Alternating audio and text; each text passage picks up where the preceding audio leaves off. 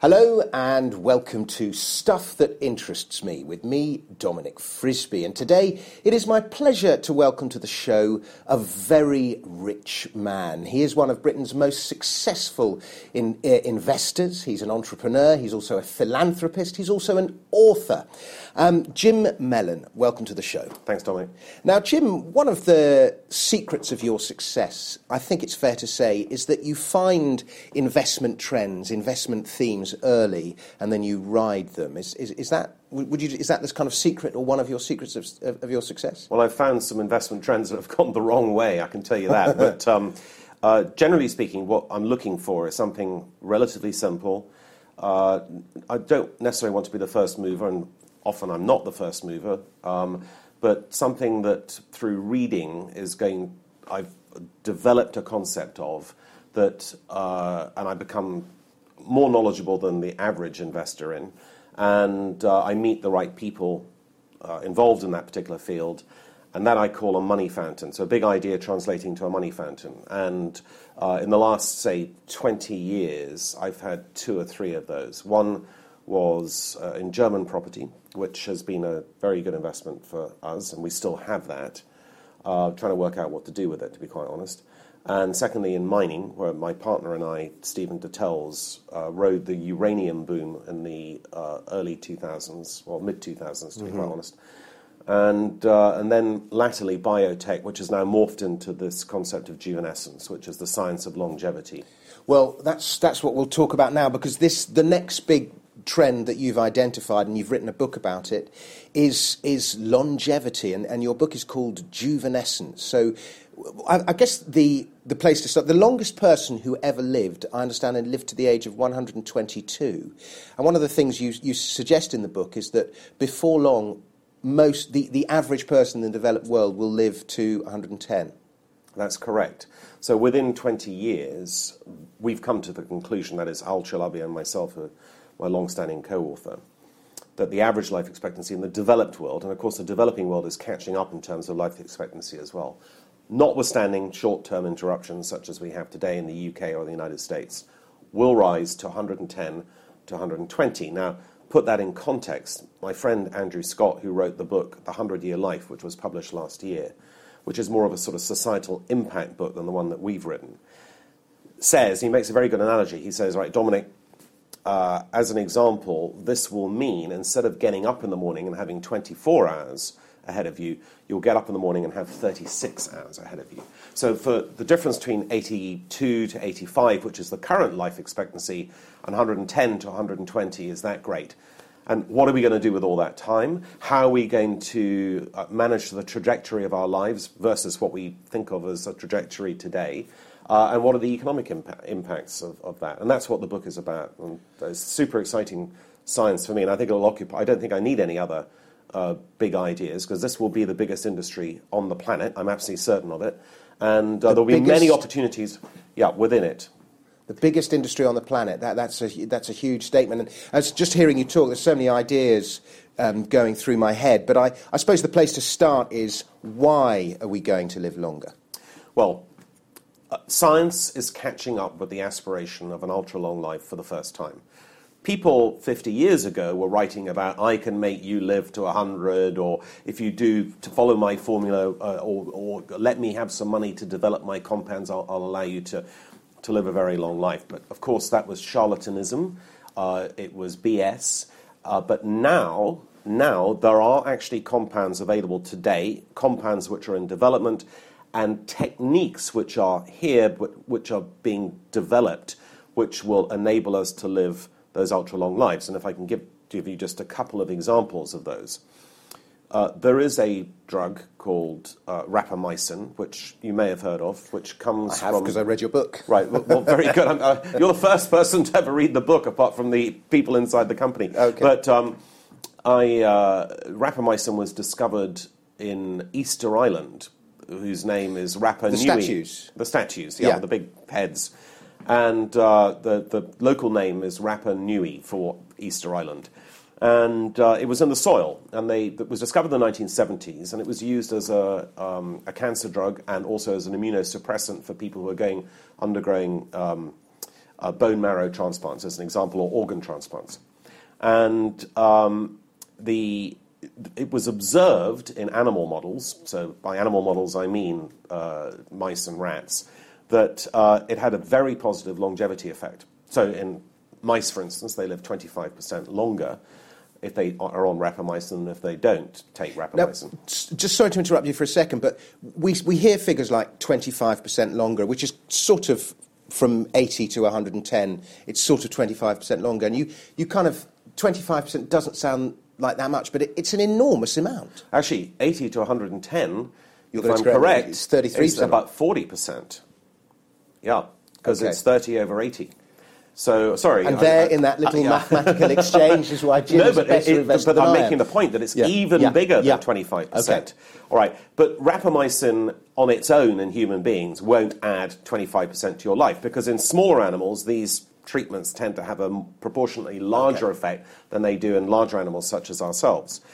However, rapamycin is toxic in humans, so if I gave it to you today, it would have negative effects as well as positive effects. So they're working on something called rapalogs, which are analogues of, or derivatives of rapamycin, which will be on the market in the next 3, 4, 5 years, which will have longevity effects. But the drug companies can't say, I'm going to make you live another 25%, because they can't hang around for the next 50 years to see whether you live another 25% or not. So they'll make other claims for it. They'll say that it will, restore your immune system, as an example, which it does in elderly people. Is that why it has this longevity effect, because of the immune system, or does it stop cells breaking down? Or? Basically, what it does is it acts on the mTOR pathway, which is one of the key pathways of aging. mTOR stands for mechanistic target of rapamycin. And it is one of the key pathways that regulates your potential decline into old age and senescence. And this interrupts that negative effect, and it interrupts it brilliantly. But rapamycin on its own, which is here today, is only one of the elements that's going to lead to that cumulative effect of going to 110 or 120, because aging is a multifactorial process. It's not predetermined. We're not destined to age. We're not destined to die. But it happens for a variety of many reasons. Possibly 2,000 genes are implicated in aging. So taking the key genes and manipulating them is going to be a very key part of this process. So that gets to the next stage. We've got some drugs that will work today, including rapamycin. Metformin is another one. You should be taking a mini aspirin. You probably are on a daily basis. A mini aspirin? Yeah. Because it thins the blood? It does, and it will cut your risk of a heart attack by 50% and your risk of a stroke by 80%. So how many grams would that 75 to 81 milligrams. And you can get it at Boots. It'll cost nothing.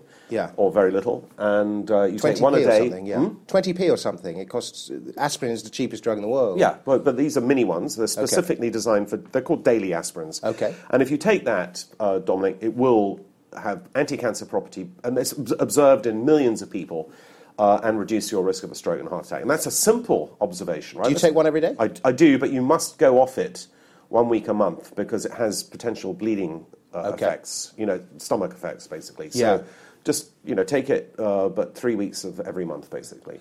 And what other kind of little lifestyle things are going to make us live longer? Don't smoke. 14 years off your life. 14? On average, yeah. Lung cancer is the major cause of, major cancer, and lung cancer is 80% smoking related. And cancer is the second biggest killer in the United Kingdom and in the developed world. The biggest killer being? Heart attacks? Exactly. Well, no, cardiovascular disease. Okay. Right, so strokes, heart attacks, chronic heart failure, atrial fibrillation, that sort of thing, basically. And so 160,000 people on the planet die every day, all right? And of those, 100,000 plus die of 5 diseases, which are all related to aging. Cardiovascular disease, cancer, dementia, respiratory disease, and diabetes, stroke, obesity. Okay, now, if I live another... I'm 48 now. Yeah, you're not even halfway through your life. Now, if I make it to... Oh, really? I'm going to live to 100, based on the current projections? Oh, no, you'll live more than 100, I think. I mean, I'm talking about the life expectancy for people like you and me will be 120 For children... For us two sitting here, I know that you're 60 years old and you look fantastic on it. Oh, thanks, Your Thomas. life expectancy is going to be 120 as well. Well, my life expectancy is, but whether I make it or not is down to my own lifestyle, to environmental conditions like, do I get killed in a road traffic accident or a murder or I'm in a plague or a famine or whatever. And your life expectancy goes up if you make it past 55 or something, doesn't it? It does, because your risk of a heart attack goes down. Okay. So the stress factors, it's particularly in males, that cause us to have heart attacks and strokes diminish as we get, supposedly, although I feel quite stressed with this book coming out. I might have a heart attack here. But your life expectancy goes up until about your 75, and then it kind of goes off a cliff. But that is changing. That is about to change. But if I live this longer life, how well is my brain going to be functioning? How well is my body going to be functioning? I mean, am I going to be like this, or am I going to be a happy, healthy, sprightly 95? Well, I think the latter, because what science is trying to aim for is what they call a health span, which is basically lives lived in a healthy condition. Now, at the moment, people of 65 years old, so I've only got 5 years to go, normally have at least one of the 5 diseases that I mentioned. And it's a bit like whack-a-mole. If you cure one of them, you'll get another one. Okay. And so if I cure you of cancer, you may well get dementia. All right. And then you just get progressively worse. And that's our image of old age. We think of people in their 80s sitting in a sort of plastic chair in a nursing home, dribbling away, being medicated, and just waiting to die. That image is going to go, and people will live a welderly, i.e. old age with good health, life rather than an elderly life. And I can go through multiple technologies that are going to enable that. But just getting back very briefly, the two things that will take us, you and me, to 110, 120, but will take children who are born today to potentially 150 or 200 or whatever, are genetic engineering. Oh, easily. Genetic engineering and stem cell therapies, or regenerative medicine, basically. And genetic engineering is already here. You've read about CRISPR. You know what CRISPR is. CRISPR is a new gene editing technique that only came out or was discovered in 2012, subject to lots of patent disputes, of course, because there's lots of money at stake. But CRISPR is already being used to edit out in embryos monogenetic defects, which might lead to something like cystic fibrosis or sickle cell anemia or Duchenne muscular dystrophy, one of the orphan diseases that causes so much misery in the world. But from an aging point of view, CRISPR, because there are 2,000 genes implicated in aging, could allow us to be re-engineered genetically in the relatively near future. So this is not something that's 20 years away. This is something that's 5 to 10 years away. And then stem cells, which have been around, obviously, for a very long time in terms of potential therapeutic use, are now being used in many heart attack victims with full restoration of the heart post the injection of stem cells. And they're going to be used widely, very widely in the next 10 years. And both of those factors, coupled with pharmacological intervention, coupled with lifestyle intervention, i.e. eating the right food, which more and more people are doing, not smoking, will add cumulatively to that 110, 120. Meantime, the diseases of aging, cancer and heart attacks in particular, are going down in incidence very rapidly in the Western and developed world, basically. Heart attacks, cardiovascular disease is declining by 2 to 4% per year in the developed world.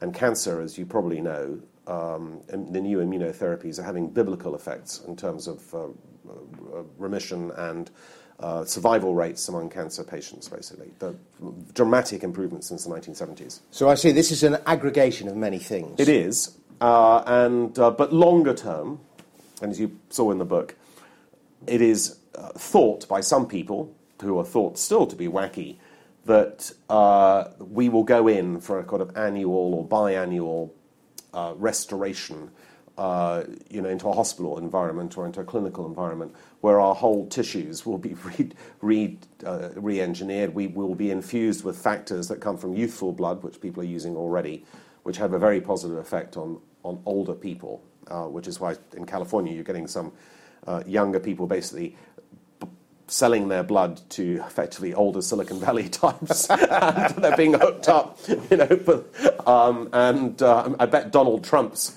has regular injections of youthful blood. Looking at his wife, I wouldn't be surprised. Yeah, right, but I mean,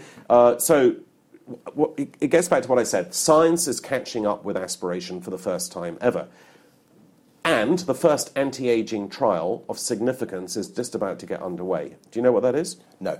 Right, so there's a man called Nir Barzilai, he's very famous, very eminent, amazing scientist who's based at the Albert Einstein University in New York, which is a very leading longevity research institute. And he's got the funding together to do a trial of metformin. Now, metformin is a diabetic drug which came out in the early 1950s and has been used by hundreds of millions of people. So if you are unfortunate enough to get diabetes, the first thing they'll give you is metformin. It's a generic drug. It's not toxic. It's an amazing compound. And basically what it is, it's a glucophage. It goes around your body and takes sugar out. All right? And diabetics who take metformin live on average longer than healthy people without diabetes who don't take metformin, whereas the average diabetic will live 8 years less than the healthy people. So the formalization of this trial is underway now, and or about to go underway, and they're looking for events. They're looking in a population of over 75 years old to see how many of them die or have a heart attack or whatever, those on metformin and those not on metformin. And although metformin carries no prospect of making any money because it's a generic drug, the fact if it works, it validates the idea that there are compounds out there that affect longevity. It'll be the first formal trial of a longevity product, and it's very exciting, very exciting. Jim, we're coming to a close. I've got two questions that I want to ask you, or two areas I want to ask you about. And the first one is, what are the economic implications of all this? Are we going to turn into kind of Japan on steroids, and how are we going to fund our lifestyles if we're living that much longer? Well, it's a really important question. Now, we are at the same time as we're the first cohort about to live ultra-long lives. And by the way, I just want to point out that in 1900, the average life expectancy in this country was 41 years. Today, it's in the early 80s. That's incredible. So it's not such a leap to imagine that we could live to 120. So in just over 100 years, we've doubled life expectancy. So why wouldn't we be able to, given modern technology and the unveiling of the human genome and the discovery of DNA and so forth, why wouldn't we be able to live to 120? It's not such a great leap. So in terms of the economic impact, well, at the moment, we are born, we learn, we earn, we burn out, we retire, and we expire. That's what everyone thinks that their life is destined to be. That's a cycle. That life will be changed. Learning will be a continuum all the way through because of technological advancement. You and I, this camera setup will be completely different in 10 years. It'll be something else. And it's a much faster rate of technological turnover than ever was before. And so we'll have multiple jobs. We'll have to retrain continuously. And we won't be able to retire at 65 or 68, which is the retirement age for people like you and me in the future, given the government projections. It'll be 85 or 90. Furthermore, fertility is being addressed. So why is it that women get the menopause at 50 and can't reproduce post-50? It's amazing the evolution, given that women now live to, in many cases, over 100. Why do they live so long when their reproductive years are curtailed at the age of 50 or even before? And that's going to change. So women will have the choice of having children much later in life. And that trajectory, which I mentioned earlier, which we regard as established, the conventional wisdom, is going to be a completely different one. We live in a world of potential consumer abundance with automation. What are we going to do? We're going to have hobbies. We're going to go traveling a lot more, which is why I think things like Carnival Cruise Lines is probably a very good investment, or Saga, anything that caters to people who are older. Because people live in good health, the burden of healthcare, which is huge, 85% of healthcare in the United States is spent on the last 2 years of life, right? So because people won't be, dying in an agonized hospital bed scenes, they'll just sort of drop dead of exhaustion at the age of 110 or 120. with possibly no prior warning, but certainly won't be disease-ridden, the burden of healthcare will go down, the burden of social care will go up, and social care will become a much more valued profession. People at the moment in social care are not highly valued. They're the lowest paid in society, but they will become the true professionals of the future, whereas the lawyers, the accountants, the doctors even, will be automated. And they will be the less valued professions, basically, the ones who are being automated out of existence. So human-on-human interaction is going to be much more important in the future. And children should be guided towards that sort of job or career rather than the traditional jobs of, mummy and daddy's era, basically. Very interesting. Jim Mellon, I mean, how interesting has it been listening to you talk? If you want to find out about the investment implications of all of this, where to invest your money, how to make a fortune from us all living longer, then you will have to read Jim and Al's book, which is called Juvenescence. Jim, why don't you give me a quick plug for the book? Well, thank you, Dominic. The proceeds go to charity, to longevity charities, as it happens, many of which are starved of cash, but all of which are very important to the crusade of us living longer, basically. And the book is out next week, so the 25th of September. It's on Amazon, it's on the Juvenescence website, it's at Harriman House, and we're super excited about it. It is 440 pages. Please read it, because the first part is science-heavy, but it's important that everyone knows why they're going to live so much longer. The second is the investment implications, and the third is the factors that are going to keep you alive for the next 10 or 20 years so you can take advantage of this of this new technology. There are also environmental implications, aren't there, as well? The depletion of the world's resources and so on, is with more and more people being in the world. Well, I think actually Juvenescence is going to lead to a stalling in the growth of the world's population, because at the moment, as you know, fertility rates in the developed world are below replacement, in most countries. Here in the UK, we're below replacement, 1.8 children per woman, and it needs 2.2 children per woman to replace the population. So the only area where the population is growing rapidly is in Africa. In Asia, it's stalled as well. And I think in Africa, with prosperity, you'll see a decline. You already are in some countries in fertility rates. So I'm not worried about too many people, but those people will be living much, much longer. And so those consumers in later life will be consuming very different things to Facebook and Snapchat and that sort of stuff. And so the new industries are the industries that cater to the older, perhaps more, what's the right way of putting it? Wiser, or tempered people. And that's why I think so many industries will be upended. The life insurance industry is finished as it currently stands, all right? The medical industry is going to change dramatically. When you go to your doctor now, it's almost primitive. They're still tapping your knees. They're still looking in your ear and all that sort of stuff, which they did in Victorian times. Every time you go to a doctor in 10 years' time, your genome will be sequenced as a matter of course. And the machine will discover what's wrong with you, not the doctor. The doctor will be like a front-of-house receptionist. So many things are changing in this world, but I'm an optimist. I mean, I think if you can accept change, this is a brilliant period to be alive. Jim Mellon, I want to talk for hours, but we haven't got time. Jim Mellon, thank you very much. And thank you very much for watching and for listening. And we'll be back with more stuff that interests me next week.